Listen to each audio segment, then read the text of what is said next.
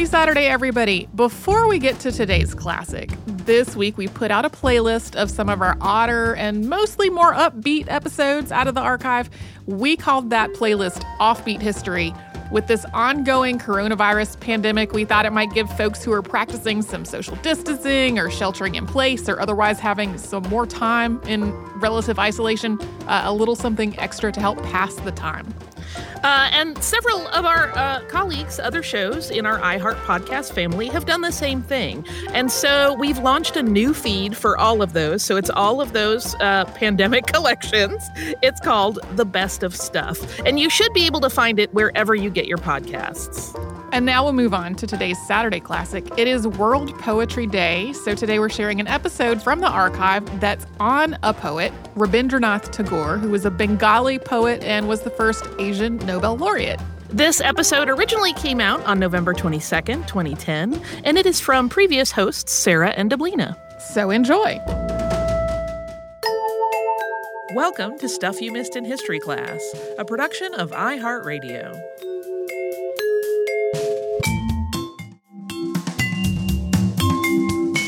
Hello and welcome to the podcast. I'm Sarah Dowdy, and I'm very happy to be joined by my new co-host today. Yep, I'm Deblina Chakraborty. I will be joining Sarah and talking about history stuff with you. Yeah, Deblina is the homepage editor here at How Stuff Works. So she basically programs the whole homepage every day. So if you've ever visited the site, you have seen Deblina's handiwork. Yes, and I hope you've clicked on lots of things. Clicked lots of links. That's what we all want you to do. But Deblina, why don't you give us a little background on this topic and explain why you picked it today? Sure. Well, today's topic is a little bit, maybe appropriately, maybe inappropriately, personal to myself. My parents are from India. They're Bengali, and our topic today is Rabindranath Tagore, who is a well-known Bengali figure, probably best known for being the first Asian Nobel laureate. And it's the 150th anniversary of his birth. So it's been in the news a lot lately. Yeah, there's a lot of stuff going on to celebrate his birth this year, including the Kolkata Film Festival has showed movies that are based on his works. People are performing his plays, school children are performing his songs and his dance dramas, and so it's a big to-do. There's even a traveling train, which seems like probably the best part of the celebration, in my opinion. The traveling train is indeed awesome. It is visiting cities throughout India until next May, and each car features kind of a different aspect, and it's featuring mostly arts type of stuff, like the other celebrations are. It's like a museum on the move, essentially. Exactly. Sounds pretty great. But a lot of people don't really appreciate just how much of an accomplished artist this guy was, how much of an accomplished poet he was. He was a singer, a philosopher. He was interested in politics. He was an educator, a reformer. He wasn't a politician exactly, but, I mean, his influence there is pretty great, too. He just touched on so many different things. It's kind of I don't know, it's kind of inspiring when you start looking at his life, and also sort of makes you feel like not up to that much. What have I done? Yeah. Right. So his work in the political arena and his Reformation efforts that you mentioned last, those are probably the things that are lesser known about him. Most people know about his arts, his involvement in the art scene in India, all his contributions there as far as songs, plays, dramas, everything goes. But I think that people don't know what he contributed as far as politics. Well, and he's not that well known in the West at all. So, I mean, we have a lot to explore, even the things he's famous for in India. Definitely. And one of the things that he is famous for that we'll take a look at today, he was knighted by the British government, and some accused him of being a pro-British elitist. And there's some controversy around that knighting, too, which we're going to talk about a little later. We will. But really what we're going to look at is just, was he a nationalist or not? Was this just a different approach to nationalism for him, his involvement in politics, and look at his renunciation of the knighthood and what surrounded that. So Before we get into that, let's look at his beginnings. He was born May 6th, 1861 in Calcutta into a well-to-do, well-educated, very artistic, progressive family. Yeah, he was really exposed to a lot as a kid, too. I mean, his family would have been reading Sanskrit and ancient Hindu text and Persian literature and known Islamic tradition. So imagine it, this real melting pot in his home of learning and just a lot of intelligent discussion, I imagine. Definitely. I think it was unique to any culture at the time. Let's talk about that time a little bit. It was during British rule in India when he was born, and his family, the Tagores, they were very active in the Bengal Renaissance, which was basically a movement that began in the mid-1860s to protect national culture. It was really to preserve the local culture, the arts, all the things that his family wanted to celebrate to see the last. Traditional heritage. Mm-hmm. And it was a response to Anglicization.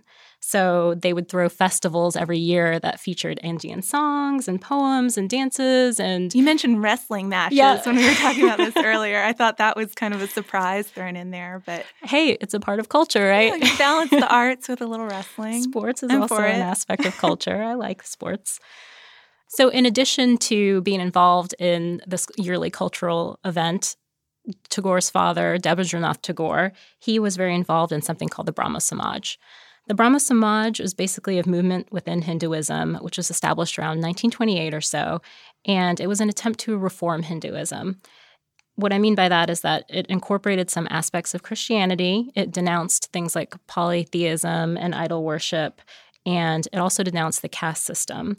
So through this, they were trying to enact some sort of social reform, but it never really became that widely popular. Yeah. I mean, even though I guess it's still technically around today, it didn't really grow much past the 20th century or the early 20th century. Yeah, it's definitely recognized as a movement within Hinduism, but I don't think it reached maybe the heights that Tagore's father wanted it to. The Brahmo Samaj movement, it did lose steam in the 20th century, but the important thing about that is that we can see in Tagore's life is that it was combining these Eastern and Western ideals that we'll see kind of throughout his development and in his work and his philosophies. So it's the beginnings of that, I guess. Yeah, but I mean, if we're talking about his childhood, intellectual life aside, he was kind of lonely. He wasn't that close to his parents. This is according to his own memoirs. His dad was gone a lot, traveling on business, and some people have suggested that he just didn't really get much attention and love growing up and sort of felt neglected in that respect. Yeah, he did. He does give us accounts of traveling with his father in his adolescence, but from what we can tell, he wasn't really that close to anyone. Roby, as he was sometimes called, wasn't really close to his folks, but that might have been a good thing because he was given a lot of freedom because of that. He was given a lot of space to develop creatively and to write, and that's exactly what he did. Yeah, so he started writing at a very young age and kept on doing it. Over 6 decades, he ended up writing about 2,500 songs and 28 volumes of poetry, drama, opera, short stories, novels, essays, and diaries, plus a bunch of letters. So this is what we meant at the beginning when we were saying this can make you feel a little inadequate. He lived a very long time, but he was writing for his entire life, pretty much nonstop. Definitely. In 1877, he actually went to England to study for about a year at the University College of London. And while he was there, he wrote some more too. He wrote some plays, and he was introduced to the Western style of music there, but it didn't really last. He ended up coming back after a year, and the only thing that I could find on that is that he thought it was too cold. That's a legitimate complaint. It's legit. I mean, I've lived in cold places. It's tough, but that was definitely an influence in his life, though, I think. Yeah. So, he came back to India after just about a year of studies, but he kept on writing, and he published his first book of poetry when he was only about 17. And then throughout the 1880s, he kept on putting out books, all leading up to Manasi, which was published in 1890. And that's sort of one of his first works that is fairly well known, right?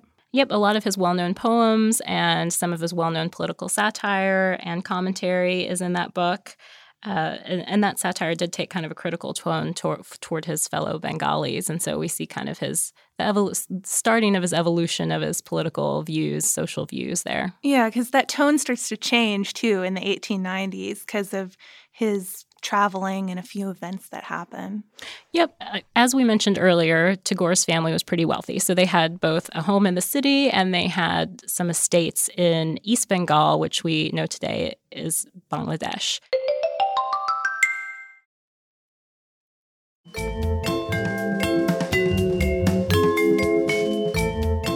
So he went for a while in the 1890s to manage his father's estates there. And he stayed there for about a decade. But this area was pretty rural, pretty poverty-stricken, and he was in close contact with the villagers while he was there. So it really gave him a new outlook, so to speak. He gained a lot of sympathy for the plight of the locals there, I think. And this began to inform his writing a lot. Yeah, and change his style a little too, even.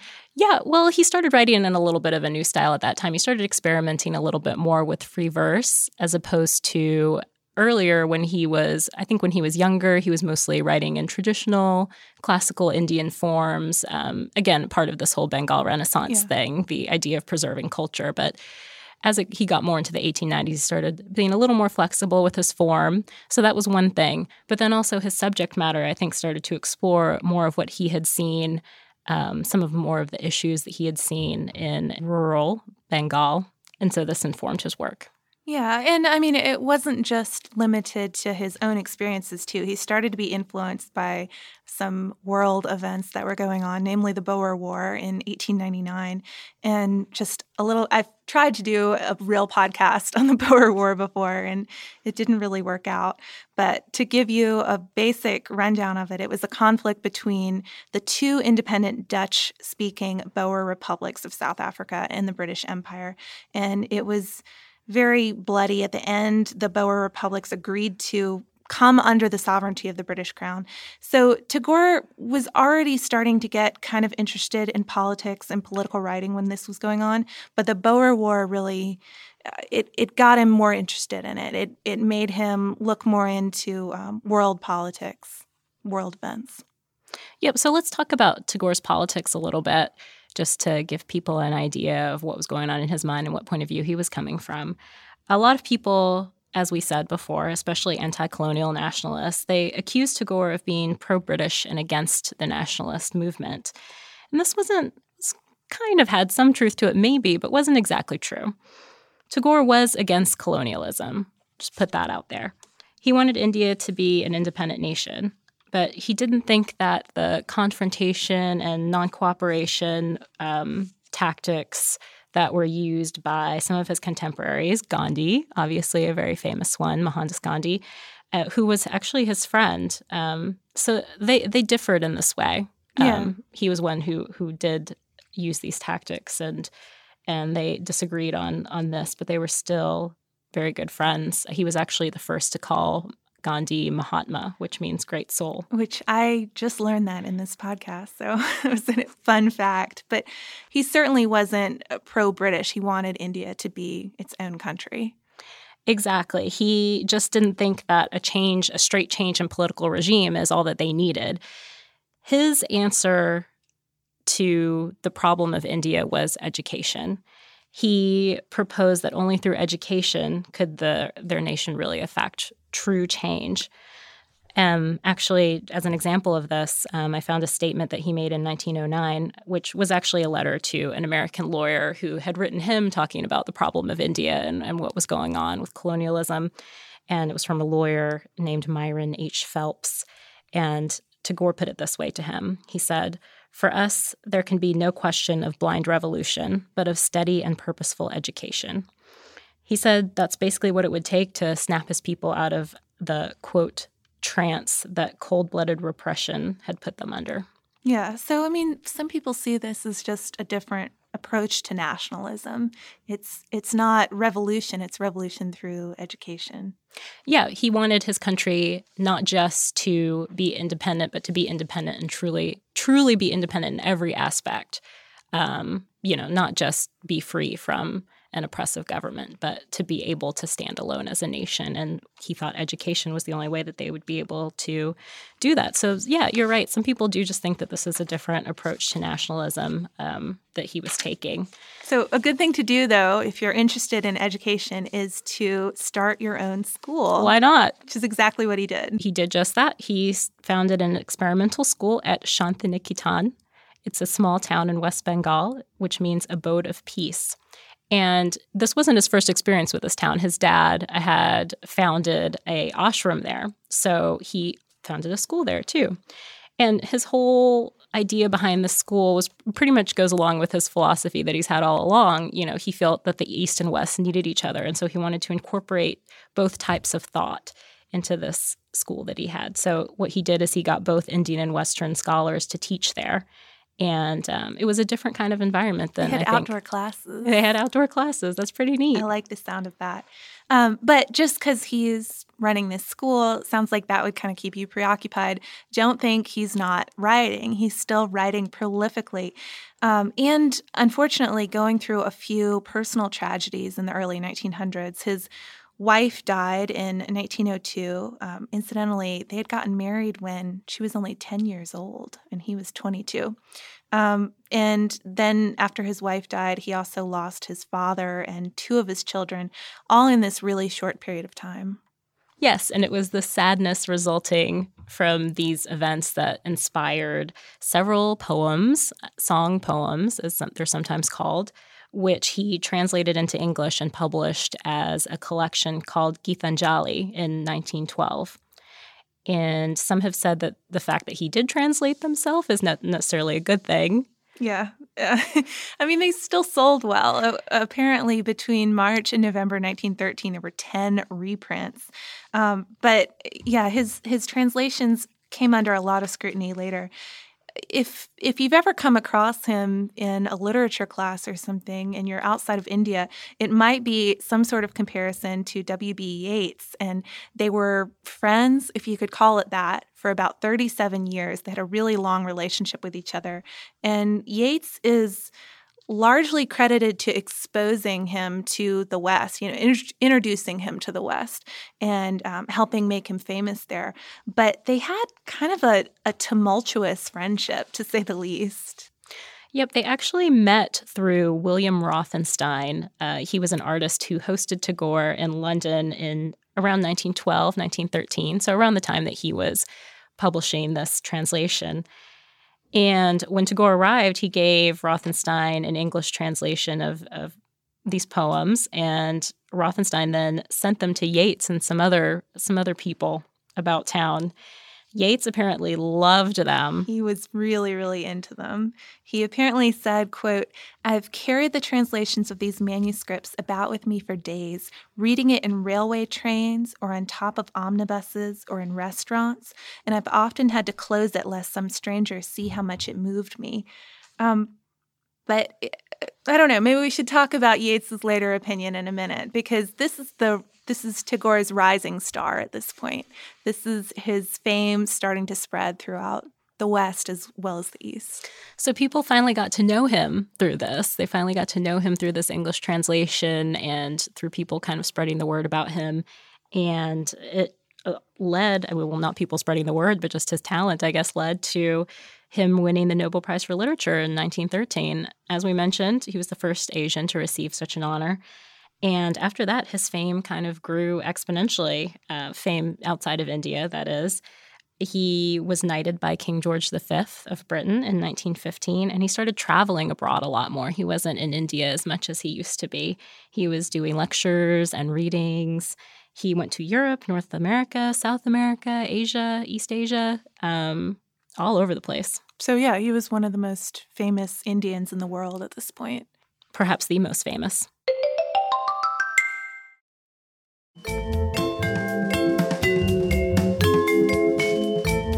But then, unfortunately, something really bad happened. On April 13th, 1919, in Amritsar, which is located in the state of Punjab in India, British soldiers fired on an unarmed gathering of men, women, and children who had come into the city to partake in a traditional Sikh festival.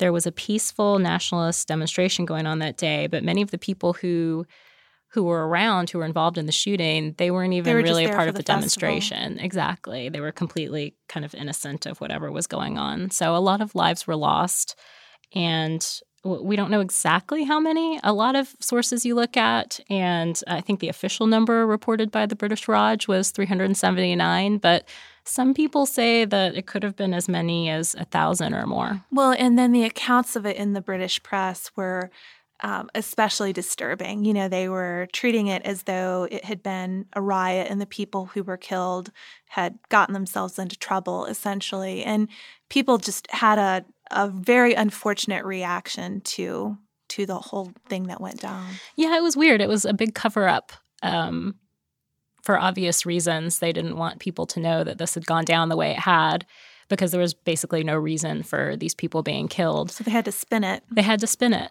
And but then there were murmurings, of course, of what had really happened throughout India. And Tagore caught wind of this, and he was pretty disgusted by the entire situation, and it kind of changed his outlook. And it definitely changed the way he felt about being a British knight. So he wrote a letter to Lord Chelmsford, who was the Viceroy of India at the time, and renounced his knighthood. And if you read his letter, it's interesting because it is so formal, so polite. It's written in very precise English. But I don't know, he's clearly very deeply disturbed by what's happened and can't reconcile being a knight with supporting this. Definitely. We have a little excerpt from the letter just to give you an idea of how incensed he was by the situation. He says, "The very least I can do for my country to take all consequences upon myself in giving voice to the protest of millions of my countrymen, surprised into dumb anguish of terror.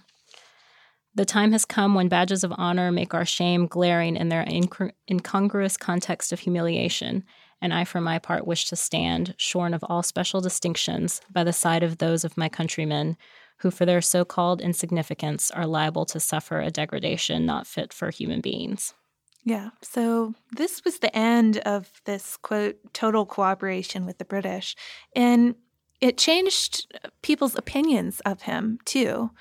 He wasn't the same guy anymore. And I mean, we can talk about that maybe first in a literary sense with Yeats, because people have suggested that this is part of the reason why Yeats's opinion of Tagore soured.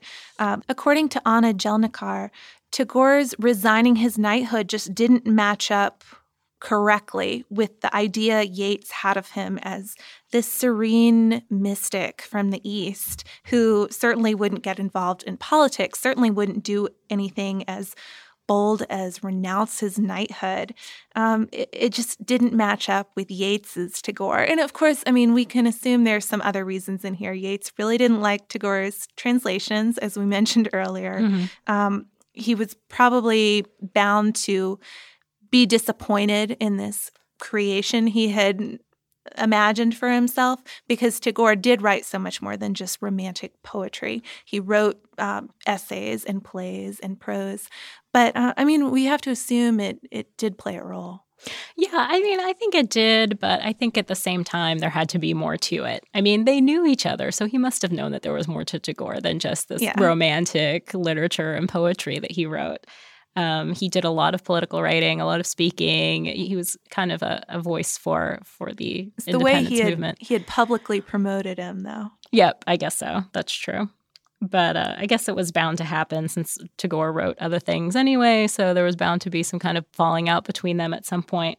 But it changed what Yeats thought of Tagore, at least in the, outwardly. And it changed, I think, what Tagore thought of his own views a little bit too. Definitely. He didn't really change his views about the East and West needing each other. He still thought that. He still thought, he wanted to see kind of a universal land where people, all cultures would come together and there weren't all these barriers between them. But at the same time, I think he was very conflicted about the situation that happened, especially because he had English friends. And so it made the situation kind of difficult for them. And he tried to express these feelings through his work after the fact. Yeah. And after this, he kept on traveling. So he was still out and about in the world, very much so. He's said to have visited more than 30 countries on 5 continents, lecturing and having these extended conversations with people like Einstein on truth and beauty. They have this like amazing debate. Yeah, and music. I mean, stuff that you wouldn't even, think of Einstein talking about on a public forum anyway. But Tagore is all over the world. He meets Mussolini, and it takes him a little while before he starts hearing reports about the fascism that's going on in Italy from some exiles and denounces Mussolini. But yeah, even then, his denunciations are still very polite and proper. It's interesting to read them. Yep, he never loses his smooth talking. Doesn't lose his cool. Never. But so this going around the world, it's partially to speak because he's asked and to speak on behalf of the independence movement. But it's also to earn money for his school. He's still stumping for his cause, which is education, and he's still out there trying to keep the school, this eccentric school that he started going. And later, this school in Shantiniketan, it becomes a university called Visva Bharathi University in 1921. And so he has some success with that, but it sort of peters out as he you were talking about able to support it. What it's like today, kind of more of a place where you can learn about him than a university. I think it's more to study his philosophies and so forth. Than necessarily. But it does still exist. Yes, you can still visit it today. Actually, I think that India has recently nominated to be a UNESCO World Heritage Site. And you've been there, too. I've been there. I went there when I was 14, although I can't remember too much, unfortunately, but I do remember it being very serene and liking it a lot. That's a rule of the podcast. You always have to mention the places you've been to. It makes everybody think we're going all over the world seeing all this stuff. Oh, dear. Not really, guys. But I don't know. Even with all of this traveling around the world and promoting his school and promoting his writings, he kind of kept his distance from the more confrontational side of the nationalist movement. He didn't get super involved in that, even after this renouncing his knighthood and all that. No, he still kept his distance. He was still part of it through his writings and through his talks that he gave. And he was still friends with Gandhi, of course, even though he didn't necessarily support every action that he did. But he didn't get too involved. And unfortunately, he passed away about 7 years before India actually achieved independence in 1947. But on the bright side, maybe, India's national anthem, Jana Gana Mana, is based on one of his song poems. And another of his songs, Amar Shonar Bangla, is Bangladesh's national anthem. Yeah, so that's pretty impressive, yes. I'd say. I think so. He still gets to be a part of it. It's not easy to forget him at all. He's still a big part of the national culture. Every time they sing the national anthem or hear it, they'll think of him. And music, art. Actually, an interesting fact about his art, he didn't take up painting until he was about 70 years old. Which I think is amazing. So he takes up painting at age 70, yet somehow he managed to create about 2,000 paintings and drawings before he died at around age 80. He was busy. So that's incredible.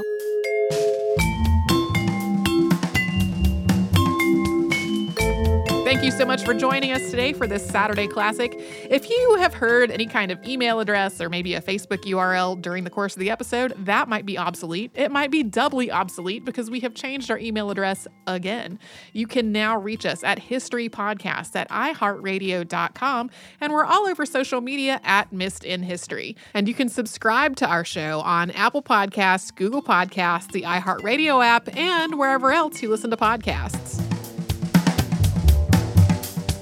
Stuff You Missed in History Class is a production of iHeartRadio. For more podcasts from iHeartRadio, visit the iHeartRadio app, Apple Podcasts, or wherever you listen to your favorite shows.